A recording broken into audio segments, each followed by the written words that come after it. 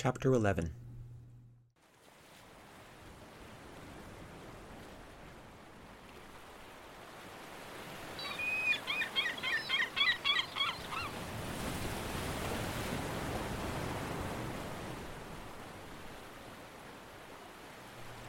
Gunhild didn't sleep well, but she was sure she had drifted off for at least a few hours.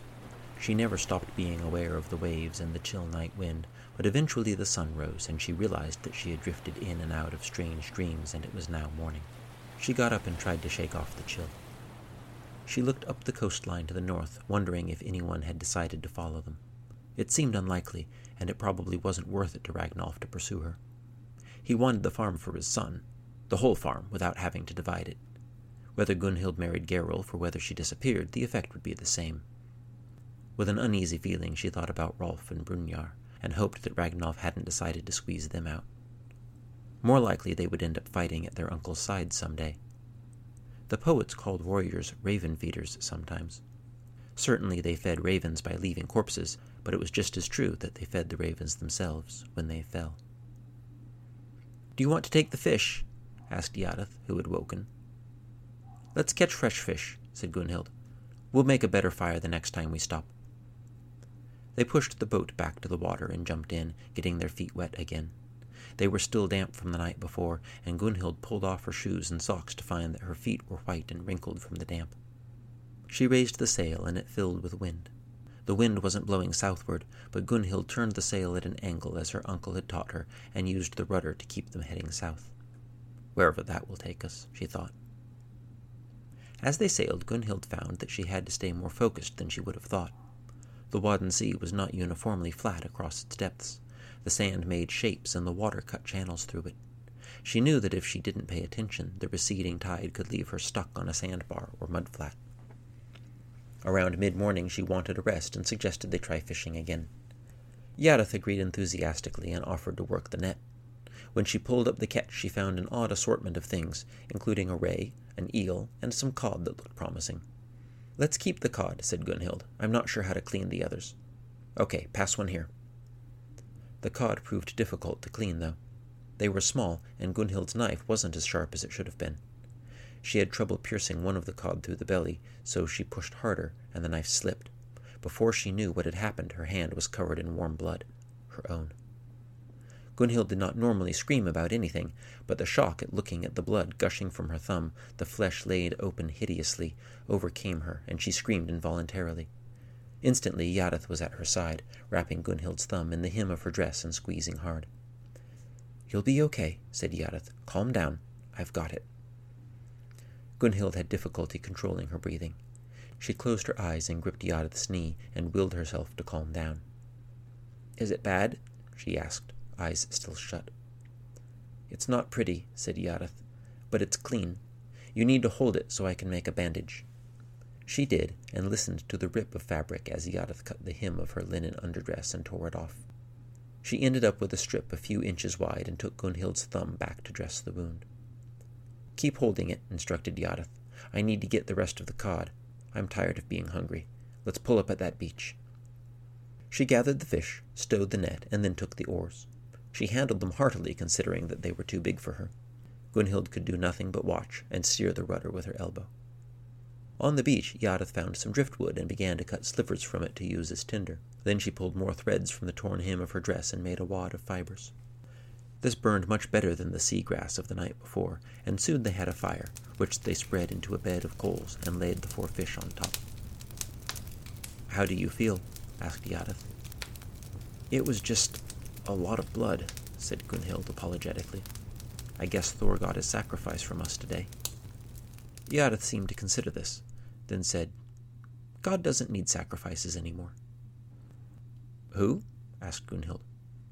"The Lord God. He already had his sacrifice. He doesn't need blood anymore." Yareth seemed content to leave it at that, although maybe she was hoping Gunhild would ask more. "What was the sacrifice?" asked Gunhild. "His son," said Yareth. Then she paused, seeming to reach back into her memory before reciting. "Heavenus kuning Christ almighty, bote med blodet geblestode arredinga. On hellige winrode jo wounded av hangen. his throwing oss berg, beludare fiste.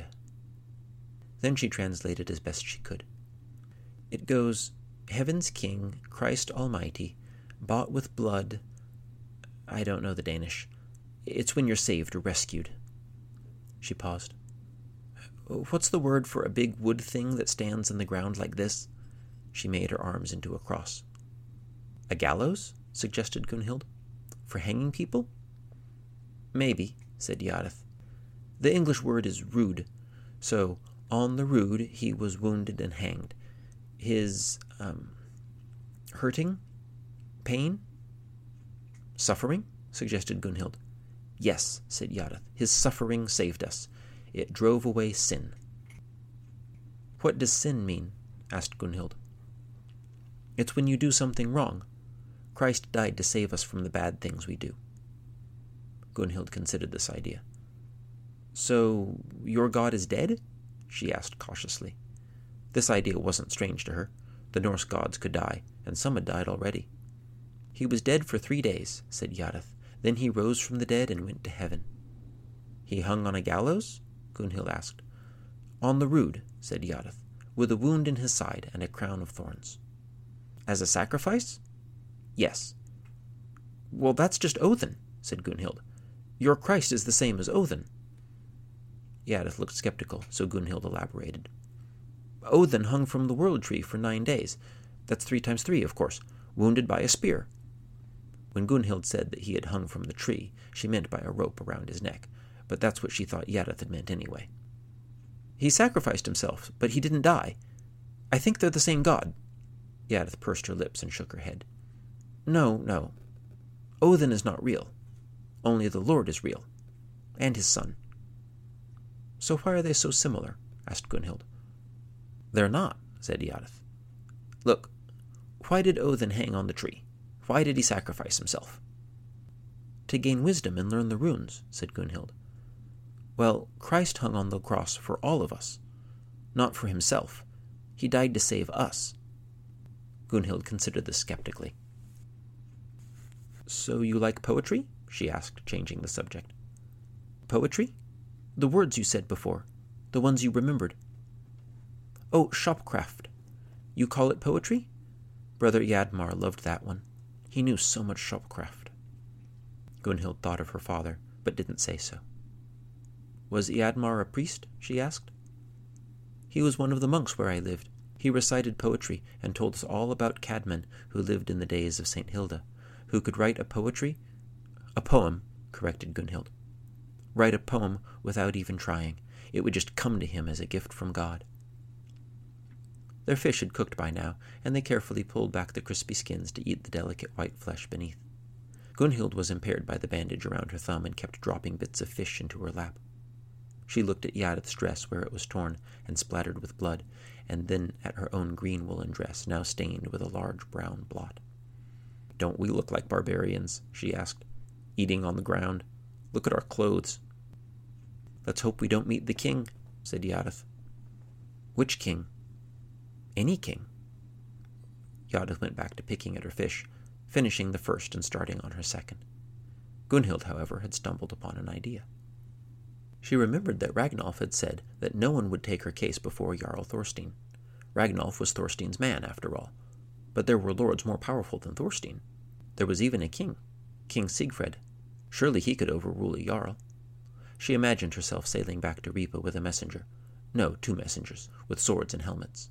They would deliver the king's decision that Gunhild could stay with her cousins in Ripa, and Ragnolf would have no claim on her.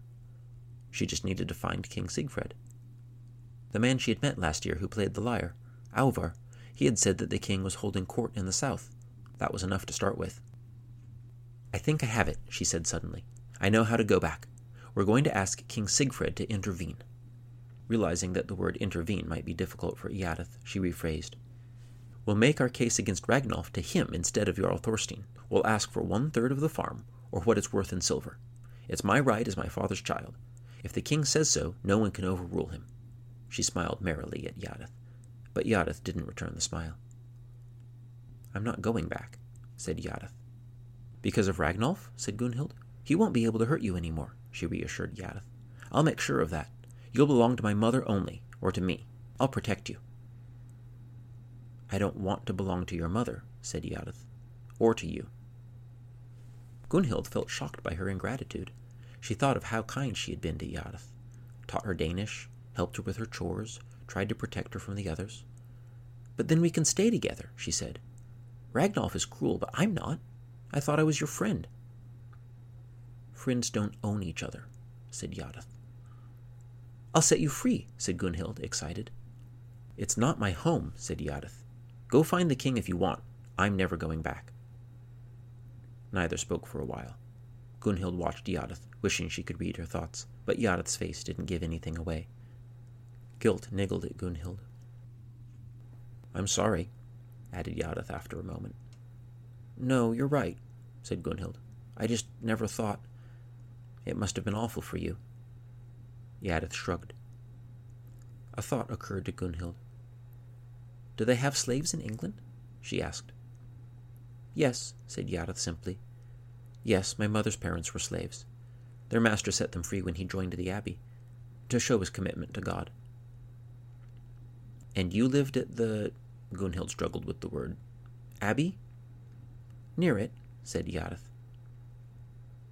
"Tell me about your family," said Gunhild, and it occurred to her that she had never asked about them before. She leaned back and stretched out her feet. She was finally full after being hungry all day, and though her thumb hurt, it had stopped bleeding and looked as if it would heal. As the midday sun warmed them, Gunhild listened to Iareth tell about her home. "My home is called Heritu. Imagine a piece of land that sticks out into the sea. There's a big church that can fit 50 people. Around it are huts for the holy brothers and sisters, monks on one side, nuns on the other. Then there's a kitchen and a scriptorium, a granary and stables. Outside the walls are the townsfolk. There's a road and houses near it. Fields stretch all around, and fishermen fish in the ocean. Most of the families farm or fish, but there's a blacksmith, a baker, and a carpenter, and then we make pots. My father came from a village called Conchester, where his father was a potter. My mother's parents were farmers after they were free. My parents met when my father came through Heritu with his father. They went from town to town following the market days. I have no brothers or sisters. There were some babies before me, but they didn't live. When I was born, my father says, he went to the church at the abbey and stayed all night on the steps on his knees, praying that I would live. And I did. He told me all my life that because of that, he knew that God would always protect me. We work the farms belonging to the abbey, but my father makes extra money from the pottery. Real silver coins sometimes. We keep ducks. A lot of families keep ducks or geese. I'm getting hungry just thinking of it. I haven't had roast duck in... I can hardly remember. Every Sunday we go to church. The holy brothers sing, and the priest says the Mass. I can't understand it because it's in Latin, which is the language of God, but then the priest gives a sermon in English. I like Father Alfred's sermons the best. And the singing. When the holy brothers sing, that's what angels must sound like. Father would take me with him to the fairs and markets sometimes. He taught me to make pots on a wheel, not just by pinching them. And other girls in the village and I would play games. I could throw a stone at a crow as well as any of them. Or we would sing songs. We would cut an apple in half to tell our futures. I don't remember any of mine now. Then one day I was helping my mother cook, and we heard shouts from down by the beach. People kept shouting, and some people ran past, so we went to look, and this big ship had run up on the shore. Men with spears and shields were running up on the beach, and everyone was running, so my mother grabbed me and we ran too. We didn't even stop to call my father, we just ran. We all headed for the church, and once I looked back and saw some of the people who fell behind. The Northmen cut them down as they ran. We made it to the church where the brothers and sisters were gathering everyone in, and when the last of us had gotten inside, they closed the doors, and people pushed against them to keep out the men. I looked around for my father, but I couldn't see him. Everyone was crying or praying. I thought, we're in God's house. He'll protect us. But then the Northmen's axes began cutting into the wood of the door, and we couldn't keep them out. The abbess was named Athelflaed. She always had this strength, this grace. She came forward and said, I beg you in the name of God "Take all the gold and let the people live." But one of the Northmen walked forward and raised his sword. Her words petered out. Like he was cutting down wheat. I thought they would start killing everyone, but they didn't. There were almost 20 of them, all with weapons. They started grabbing us and pulling us out of the church, and they picked some of us and put us to one side. One grabbed me by the arm and put me with the others. When they took one girl, her father came forward and tried to stop them, but they killed him without even speaking to him. I prayed that my mother wouldn't see me, or wouldn't try to help me if she did. When they had picked 10 of us and taken everything gold and silver from the abbey, their chief ordered them to the boat, but one of the Northmen saw some of the monks still watching us. He laughed and chased them, and cut one of them down before he got away. All the rest of them laughed too. They took us back to the ship. We were mostly girls, some boys, all of us younger and unlikely to fight back. When I looked back, the church was burning. That's the last thing I saw. By this time, Gunhild was no longer stretched out on the sand. She had sat up to watch Yareth as she told her story, and now she reached out to hold her hand. Neither spoke for a while. "I know where we have to sail now," said Gunhild. "Where?" asked Yareth. "We have to take you home." Yareth didn't react immediately. "It may not be there," she said. "We have to find out," said Gunhild.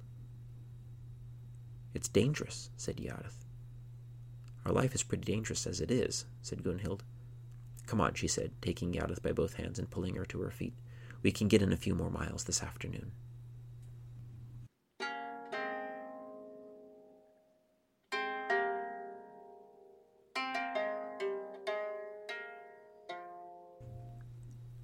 They caught more fish as they sailed and saved them for that evening.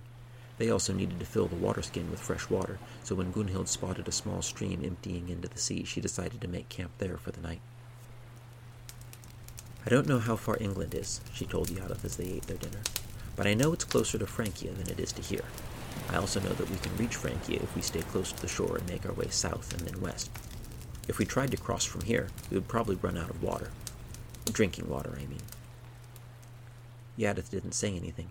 She had been quiet since their conversation earlier. "When we reach Francia, we can ask how many days it is to England," mused Gunhild, "if we meet anyone in Francia. Of course, I don't speak Frankish. Do you?" Yareth remained silent, staring into the dying coals of the fire.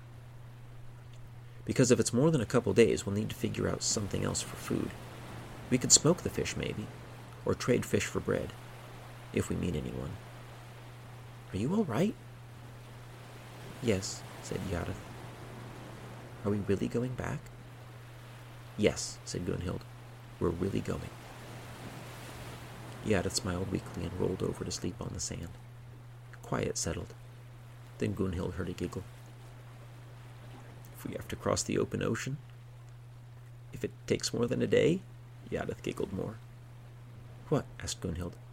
Yareth lowered her voice. "We'll have to pee over the side of the boat." Gunhild smiled, then giggled, and soon both girls were rolling with laughter. Gunhild went to sleep that night smiling, and when the sun rose the next day, and she saw that Yareth was already up and readying the boat, singing while she worked, she knew she had made the right decision.